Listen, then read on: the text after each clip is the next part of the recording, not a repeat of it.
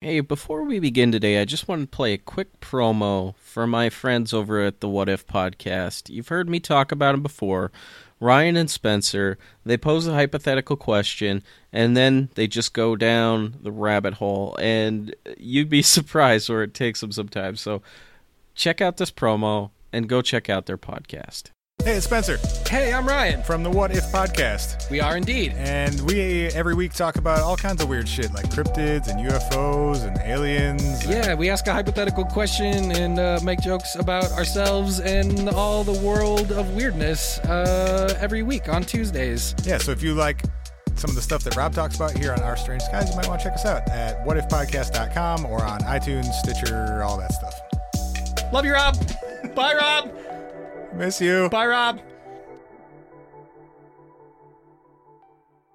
There are areas within the United States where the anomalous converge, coming together to exist in the same locales. Many know of the famed Skinwalker Ranch as a place where portals open into other worlds, and where their inhabitants enter ours. UFOs have been reported on the property, as well as poltergeist-like activity, and various other incarnations of the anomalous. In Massachusetts, the Bridgewater Triangle serves to bridge the gap for various phenomena. Ghostly activity is big in the Hockomock Swamp, as are sightings of Bigfoot and other types of mysterious creatures, like the Puckwudgies. In southwestern Pennsylvania, there is an area where two different types of unique phenomena come together, where Bigfoot can be seen in the vicinity of UFOs, sometimes entering and sometimes exiting. On today's episode, we featured just such a story. It's the story of three young men, the Bulletproof Bigfoot, and the UFO in the field. What's up, UFOnuts? Welcome to the Our Strange Skies podcast.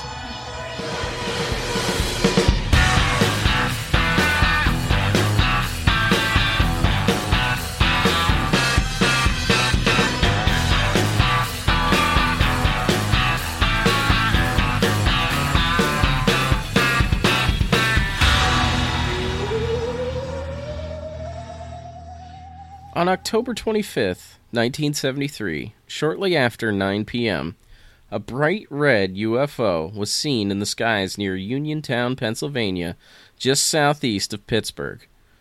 Among the many witnesses that evening was George Kowalczyk, a 21-year-old who worked on the family farm with his parents and 9 siblings, and it is he who was the closest witness to the UFO itself. He first witnessed the object as he and his wife were driving from their house to the farm. When he arrived, his family and some visitors to the house watched the UFO descend in the field. George went out to investigate, taking along his .30-06 hunting rifle and 2 10-year-old neighborhood boys who were visiting.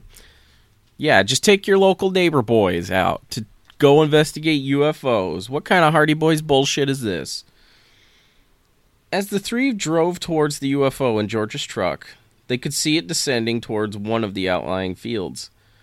When the object was no more than 100 feet off the ground, the headlights of George's truck flickered on and off, seeming to lose power, though the engine did not fully turn off.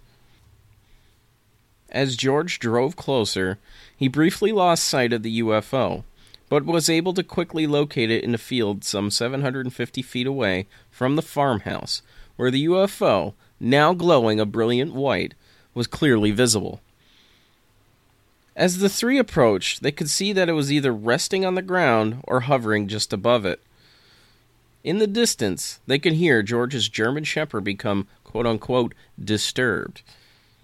According to George, the UFO was roughly 100 feet in diameter, and it was dome-shaped, just like a big bubble. It was making a sound like a lawnmower. In addition to the loud mechanical noise, he could also hear other sounds, almost like those of a baby crying, coming from the UFO as well.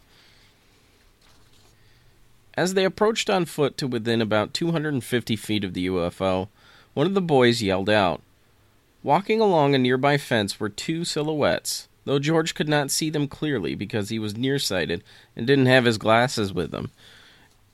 It's important, people. Have your glasses on you for the potential UFO encounters you could have.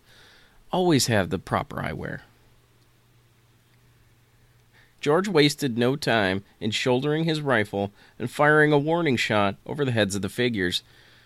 He had loaded in a tracer round, and as the slug shot over the heads of the creatures, George could see, for the first time, that what he had assumed were bears was in fact something much stranger. Both creatures were much taller than the 6-foot-tall fence posts, with one being estimated to be more than 8 feet tall, and the other around 7 feet tall. Both creatures were humanoid, covered in long, dark gray hair, with greenish-yellow eyes that produced a distinct eyeshine. Their arms were unnaturally long, and nearly reached to the ground. The larger of the two creatures was moving naturally, though taking very long strides. The smaller of the two was taking unnaturally long strides, struggling to keep up with the larger creature as they followed the fence line. Neither of the beings responded to the tracer shot flying over their heads. The larger creature appeared to be using the fence as guidance, placing its left hand on it as it walked, followed closely by the smaller creature. As they moved along the fence, George could hear that the whining sounds were coming from the creatures, not the UFO, and he got the impression that they were communicating back and forth. George also noticed that the creatures had a strange odor, like that of burning rubber. The path of the fence was bringing the creatures closer to the group. A clearly frightened George fired a second warning shot, also a tracer over the heads of the creatures. Just like the first shot, they did not respond, and kept moving closer. When the creatures had come to within 75 feet, George switched to regular ammunition and fired 3 shots at the 8-foot-tall creature, to no effect, though he believed he had hit the creature. Thinking back on it later, George recalled that he had missed with his first shot, but was certain that he had hit with the second and third. He remembered the sound of the bullets striking the creature as being unnatural, like a stone dropped in water. This caused one of the neighbor boys to flee in terror back to the farmhouse, though George and the remaining neighbor boy stayed in the field.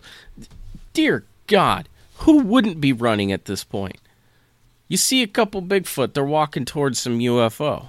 Why would you be sticking around? I'd be at that frickin' field in 2 seconds. Yeah, I'm a coward, I'll admit it. While George watched, the creature that had just been shot raised its right hand up towards the smaller creature, bringing it almost, but not quite in contact with the smaller creature's head.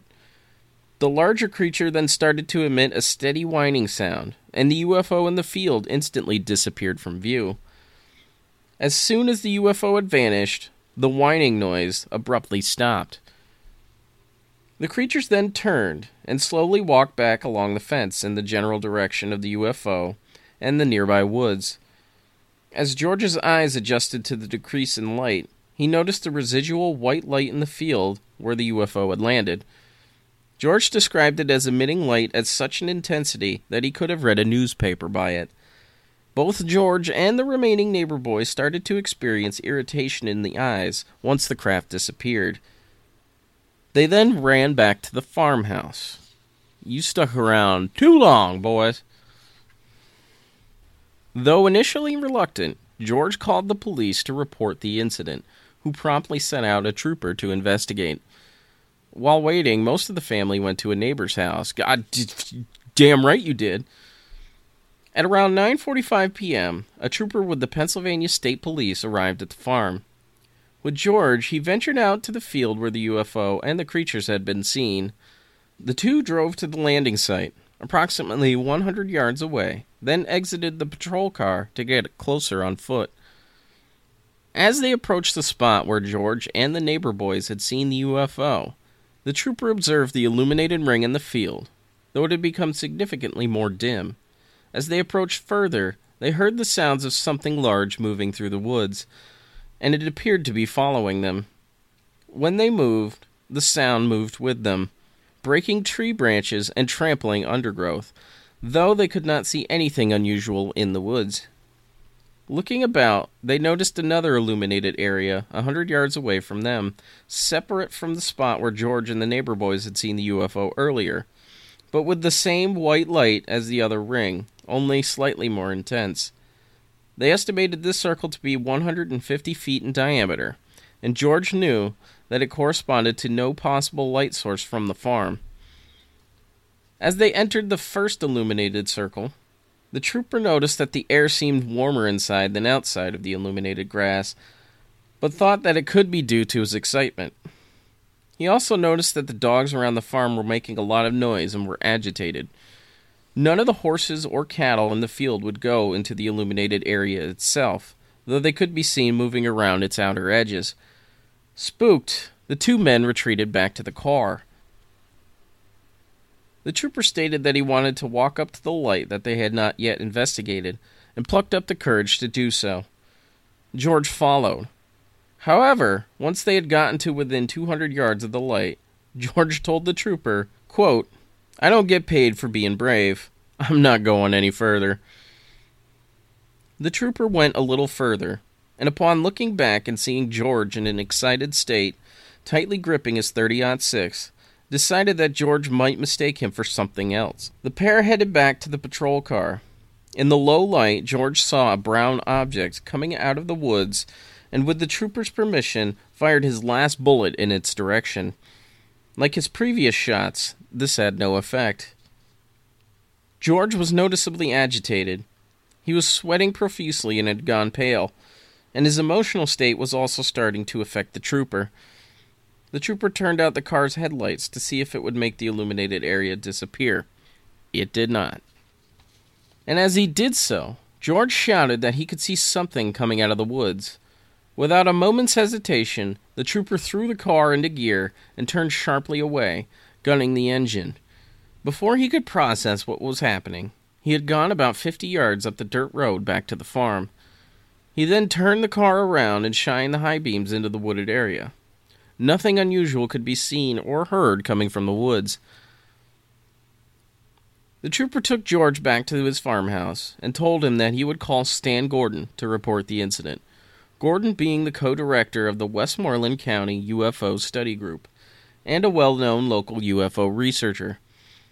How the trooper knew to call Stan Gordon is not known. But during this time, and even before that, UFO researchers kind of had these informal relationships with police departments in which they would kick their crazy UFO calls to them. So it's kind of suspected that that's probably how he knew Stan Gordon. The trooper reported what had occurred to Gordon at around 10:30 p.m. that evening. This would be the end of the police involvement in the investigation. Gordon contacted as many members of the study group as he could and arranged to have them investigate the farm. At 12:45 a.m., George met Gordon and several members of the study group at a local mall.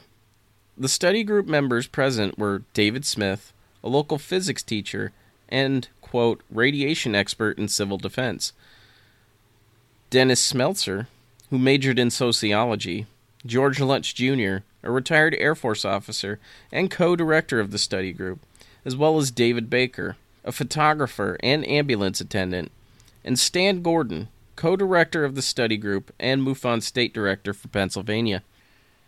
After hearing George recount the story, they checked him for radiation, but found nothing unusual.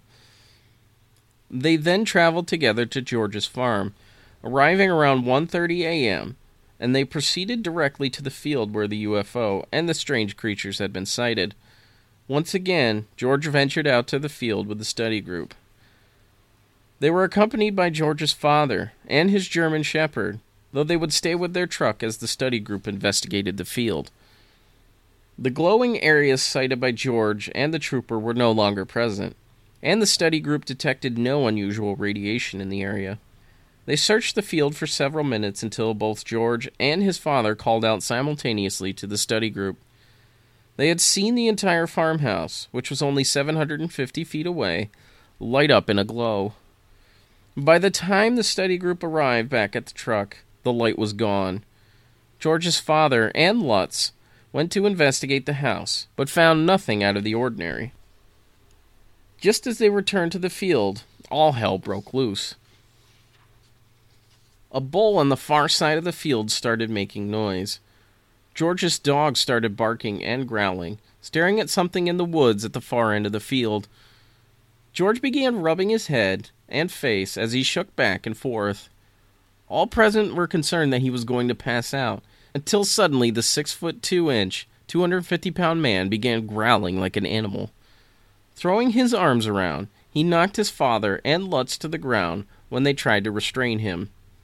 One of the dogs then moved, as if to attack George, but when it did, George lunged at the dog instead, and it ran away squealing from the crazed man. As his father and Lutz tried to get George under control, things deteriorated further. Dennis Smeltzer called out to the group that he felt lightheaded, and he quickly turned pale, dropping to his knees. Dave Baker and Dave Smith went to help Dennis, and as they did, Baker began to have trouble breathing.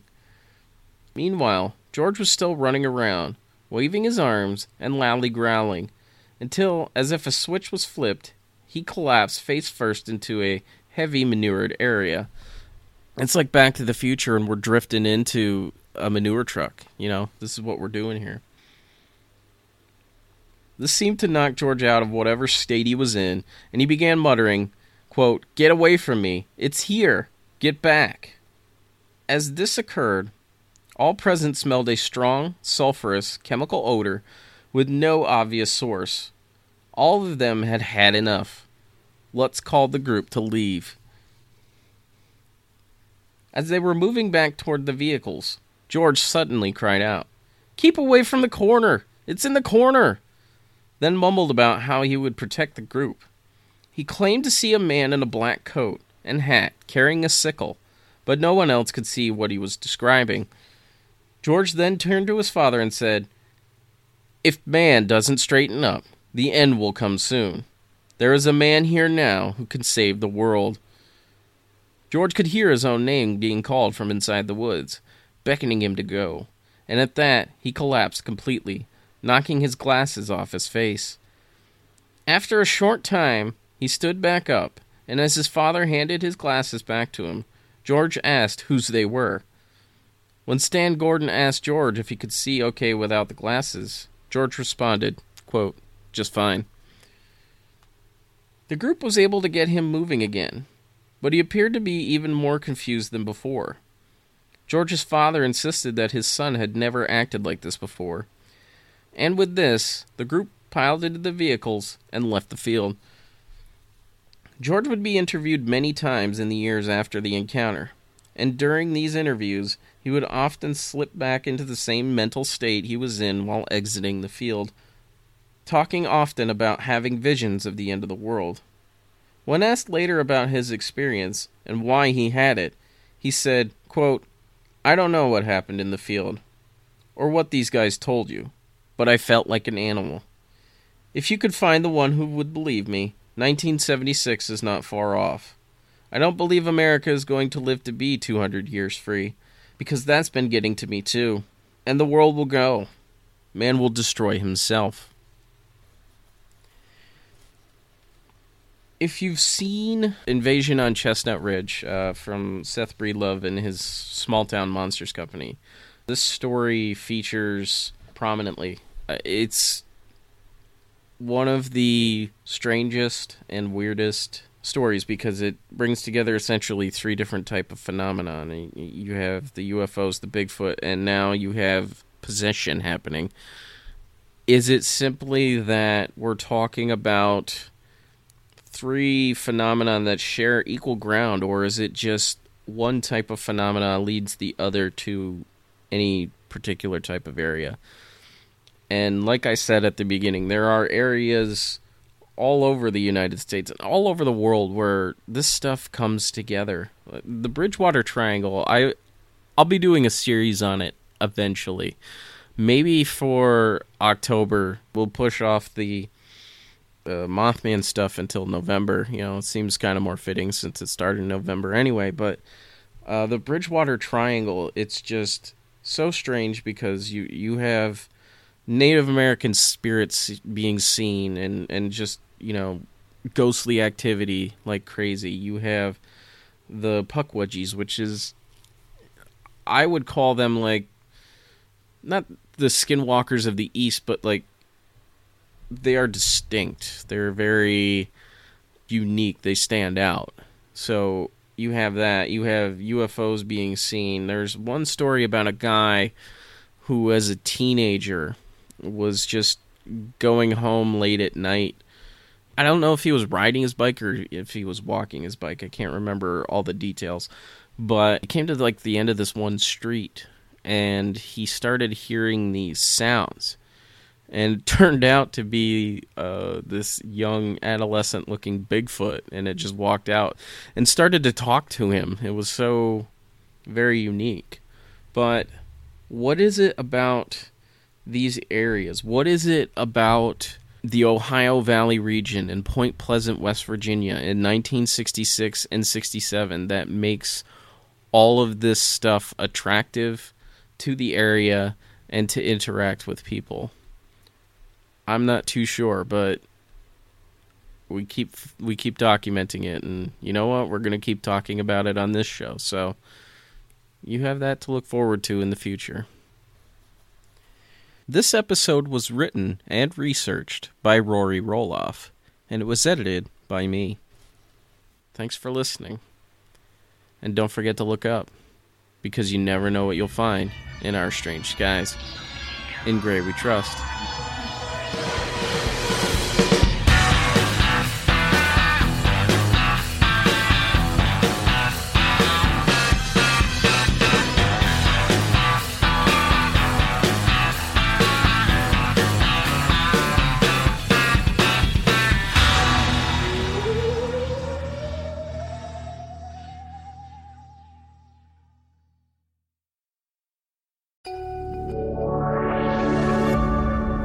Media.